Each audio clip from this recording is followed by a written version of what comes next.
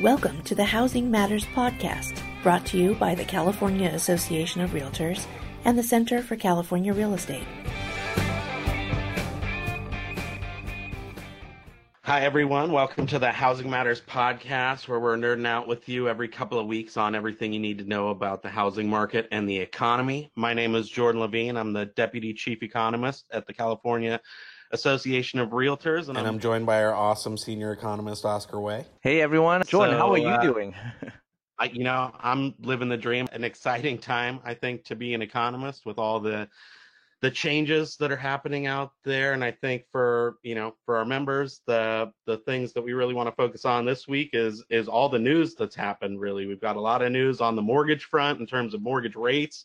We heard some new guidance from the Federal Reserve about the way the outlook is going. We're going to talk a little bit about the economy and GDP overall, some of the signals that we might be seeing about a potential recession, and then we'll cap off with some recaps on what we saw in the February housing market data. So let's start on the mortgage rate side. We had a pretty exciting week from a housing market standpoint, right? You're absolutely right. Interesting and exciting. And of course, from the standpoint of realtors, it's exciting because just 6 months ago, we hit 5% and we thought, okay, wow, is it going to continue to go up? But since then, we actually have some encouraging news. We are seeing currently 30-year fixed rate dropping to the lowest that we have seen since last year, January of last year. 4%, 4.06% to be precise. I wouldn't expect that to happen. Even 3 months ago when people asked me about what do you think about interest rate, I didn't tell them that it's going to go down to, below 4.25 or even 4.1. Right, definitely. And I think this is good news for members and for home buyers, right? Because when rates went up from 4% last January to 5% by November, that really has severe impacts in terms of affordability. We know that affordability is already no picnic, right? Folks are already struggling to afford the cost of housing.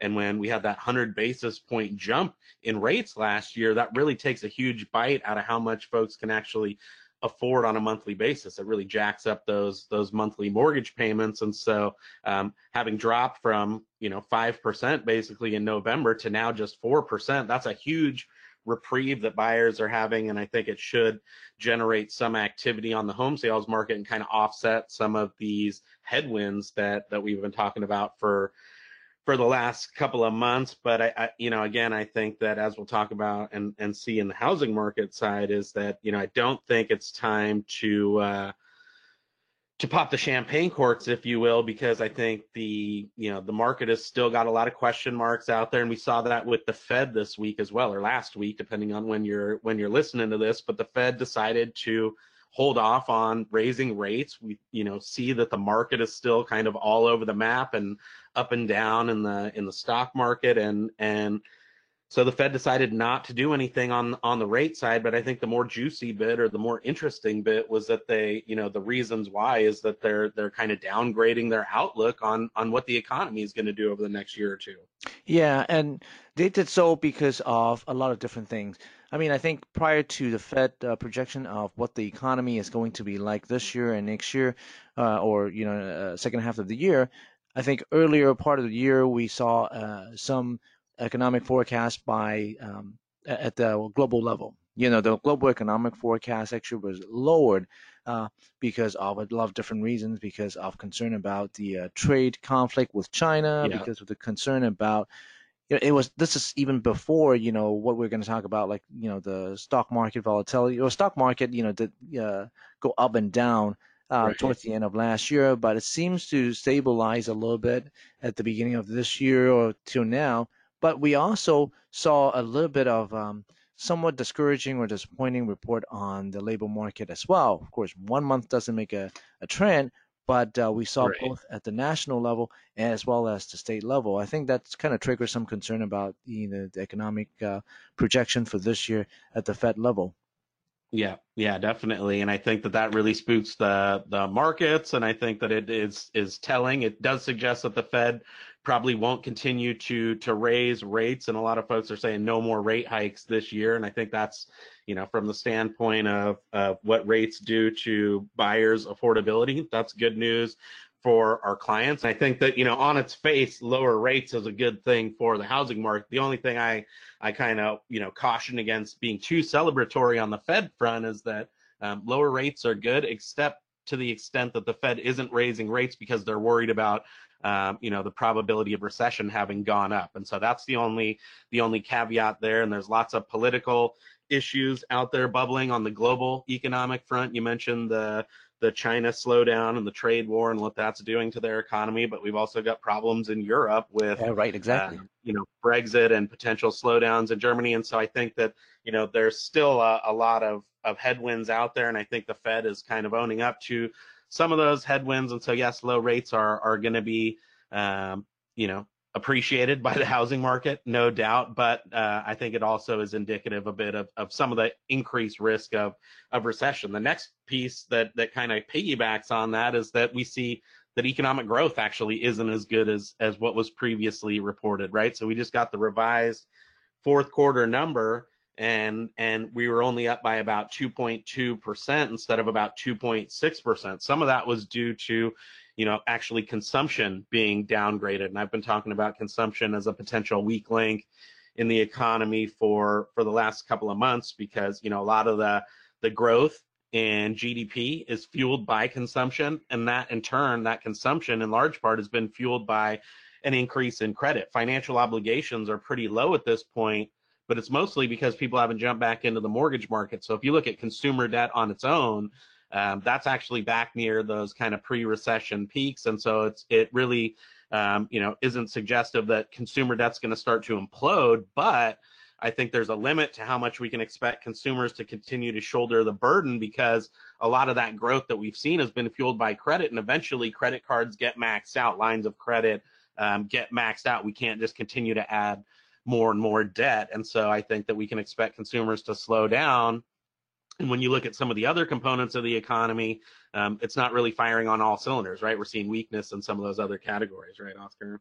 Yeah, I mean, when you take a look at fixed investment, I mean, of course, it's a broad category, but just looking at some of the investment, we know that it has gone down to a more moderate 3.1%. It's still a growth, but it's partly because of what we have been seeing in the residential investment as well. I mean, we know, in the residential market, we are seeing in the second half of the year the home sales start slowing down a little bit because of rates, because of many different reasons, uncertainty about the market, uncertainties about the economy, and the prospect, for consumption going back a little bit, maybe not as positive in the first quarter, but I'm hoping that it's contained in the first quarter or first couple months, partly because of what happened with the government shutdown. Right. So, I mean, that actually will have, a little bit of an impact. And we have already seen that from some of the retail sales figures. And consumer confidence is back up a little bit as well. Right. And so that's good. And we will probably see some improvement in the next month or two or so. But safe to say in the first quarter of this year, we are seeing below 2%, most likely below 2% growth rate in GDP. Given that last quarter was 2.2, the fact that we have a less than 2.2% is not unexpected. But on the other hand, I know you do a little bit of research on corporate profit as well. Just based on the GDP number, the corporate profit seems to be slowing down. But hey, it's expected as well. Because right. I mean, there's a limit or an extent to how far those tax cuts can push. We got a nice little bump in investment after the tax reform, but that's kind of a one-time discrete jump down to these lower levels of taxation that are largely going to be fading out, I think, over the course of the next couple of quarters. And so all in all, I think when you kind of boil it down to the nuts and bolts of what it really means is that there's more short-term risk in the economy. And I think we saw that as well reflected in the yield curve, which finally inverted. Tell our members what a little bit about what they need to know about what the yield curve is? Sure. I mean, I think it's in the news a lot for in the last few days or so. Let's just kind of clarify what the yield curve is. The yield curve is basically a graph that plots the interest rates yield on bonds over varying maturities. So we look at a lot of time when people said yield curve inversions. It looks at the different times like 10-year bonds, 2-year bonds, and 3-month bonds.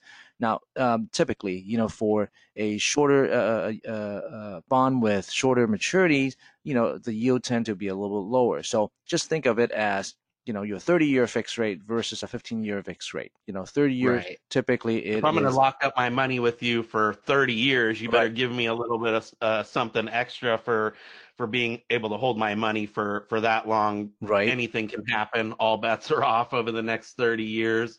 Versus if I'm just giving it to you for a month or 2 months or 3 months, I kind of have a better sense of what the future, quote unquote, looks like on that kind of a time horizon. And so I don't, need you to pay me quite as much for the risk. Yeah, That's the idea there. Yeah, it basically comes down to risk. The longer the time, usually that means a little bit more risk. I mean, if you hold on to, if I lend you a cash for like one day, the risk is probably minimal. So that's the idea.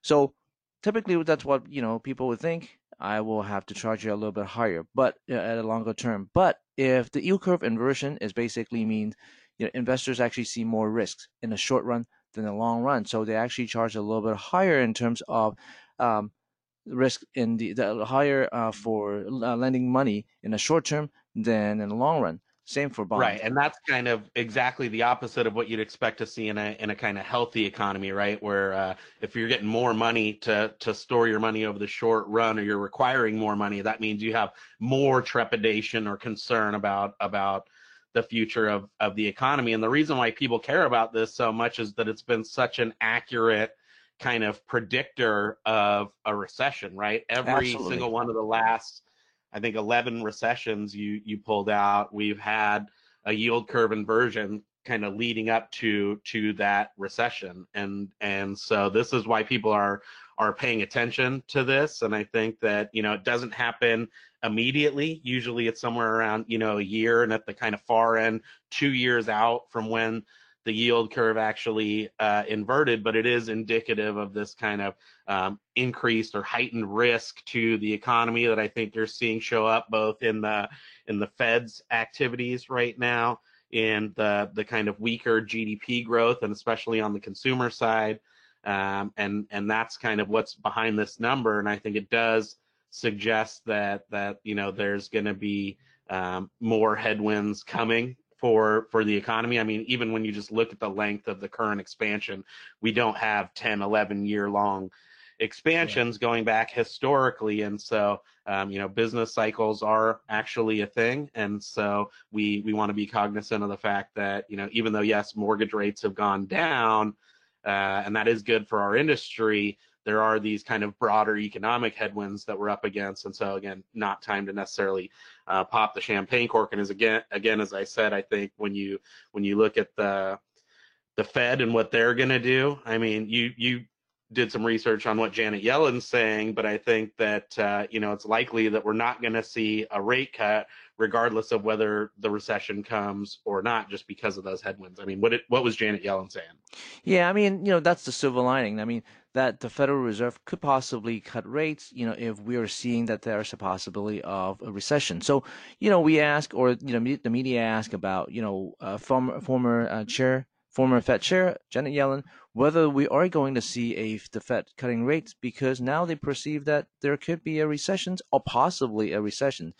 So the thing is, she came out and said, well, hold off a little bit. Yes, the interpretation of the inversion yield curve and the Federal Reserve thinking that the economic growth was going to slow down.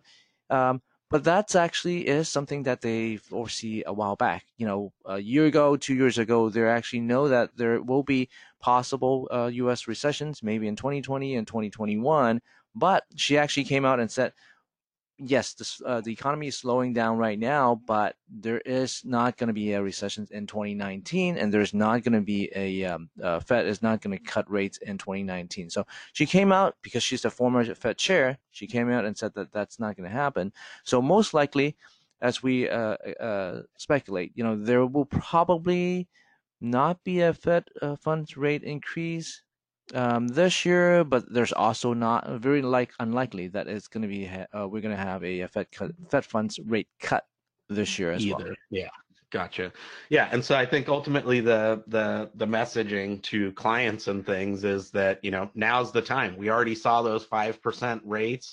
4% is a huge amount of savings in terms of your monthly payment. So if you've been thinking about getting into the market, then and you're going to get in it for the long haul and get in it into a house that you can actually afford. Those are obviously always the caveats. Then it makes a lot more sense to get in at 4% than at 5%. And I think we're starting to see some of that show back up in the actual housing market numbers, right? Because we had a bit of a bounce back in February. January was down pretty substantially, I think, to the lowest level in many years, going back to, I think, 2014. I'd have to double check that number, but in a very long time. And we actually bounced back. We didn't get above the 400,000 critical benchmark, but we did make some pretty, decent strides at getting close. Yeah, and that's, I mean, it's encouraging in the sense that yes, we had a very poor month at the beginning of the year. Remember, it dropped down to the lowest level, and then the fact that we bounced back in February, partly because of very, very partly, very, very minimally because of the government shutdown that we wearing off. It's bounced back from that because of the delay in closing transactions and things like that. But I do feel a little bit more encouraged compared to a few months ago, knowing that the interest rates actually now is at 4%, and the fact that it is possible that it may stay at 4.25 ish or so for a little bit longer. But you're right. We shouldn't get too excited, because last time when we had an 11% increase on a month-to-month basis in terms of sales, we actually dropped back right away, partly because of seasonality. But the other thing is, I mean, if you take a look at our forecast, I don't want to pump everyone up, but when you take a look at our forecast, we do expect a drop off in sales this year compared to last year. Yeah, and I think that what we did see this kind of bounce back from these very low levels in January, but we're still below 400,000, and on an annual basis, we're still down about 5.5%. So we're still running very close to where our forecast said we would be, which is down about 7% or so. We don't have the kind of headwinds with the rates that we talked about, and we see that the Fed's gonna kind of hold off, and so that would suggest that things might be better than what our original forecast had suggested. But then at the same time, we've got the prospect of lower consumer spending and weaker economic growth that kind of cuts against that. And so I still feel like we're kind of in that relative territory where we need to be with the forecast. We still are seeing prices grow by low single digits. We did bounce back from about only 1.5% growth in January to 2.5%, 2.2%, but there's no doubt that price growth has definitely slowed. We're still seeing time on market much higher and a little bit of discounting out there. And so when you kind of think about the net result of all these issues that we've discussed today, I think that together with the inventory levels, which are much higher, and the fact that you've got some positives on the Fed side and on the rate side, and some negatives in terms of the GDP and yield curve stuff, that we're basically right on track with where we were forecasting, more or less, with again -7% on the closed transaction side, but basically flatness on the price side. And so I think that again, the message to clients is that rates are back down at 4%. And there's a lot of other buyers who are holding off, and a lot more listings out there to choose from. And so again, to the extent that you're in it for the long haul, it still makes good sense to get into the market. And as a buyer, I think you've got some options that you haven't had for many years, right? Yeah, and I always yesterday when I talked to a group of people at a real estate companies or brokerage firm, they asked me, what message we should tell our clients, with their clients. One thing that I think we should bring up is the bottom line for many of the buyers is their mortgage payment. And you said earlier that price growth remained low at around 2.5% or so. But if you factor in the the increase in interest rates increase in mortgage rates 6 months ago, it could be up to like 10-15%. But if you take a look at what we're experiencing right now, especially in the upcoming month, we saw earlier that when we compare last month's March mortgage rates compared to last year, it actually dropped from last year at this point was what 4.4% roughly. We're at 4.1, 4.2 right now. I think the Freddie Mac came out with a weekly mortgage rate of 4.06. So we could potentially see a monthly mortgage payment for a median price home actually dropped from last year. Right. Yeah. So again, you can actually afford more than you could a year ago when it was at 4.4, a lot more than you could when it was at 5% back in November. And so again, we should be focused on selling the idea of home ownership, all those long-term benefits to families' individual wealth creation of the future generations that they'll be able to provide to society at large, and frankly for our economy. And I think that if we can do that, then use some of this good news to our advantage, then we'll see those mortgage applications go up, and we'll hopefully be able to hold on to a lot of this bounce that we saw in February. So I think we'll go ahead and leave it there. But as more developments come, this was a very news-filled couple of weeks, and as more developments happen, I think we'll be right back here reporting to you. So thank you guys so much for listening. We will see you on the next Housing Matters podcast. Oscar, did we miss anything? I think we covered pretty much everything, and hopefully we deliver a somewhat more positive message to everyone. It's good to be delivering good news for a change. So, it's tough out there, but I think there's still a lot of reasons for being optimistic. So thank you guys again. We'll see you next time. See ya.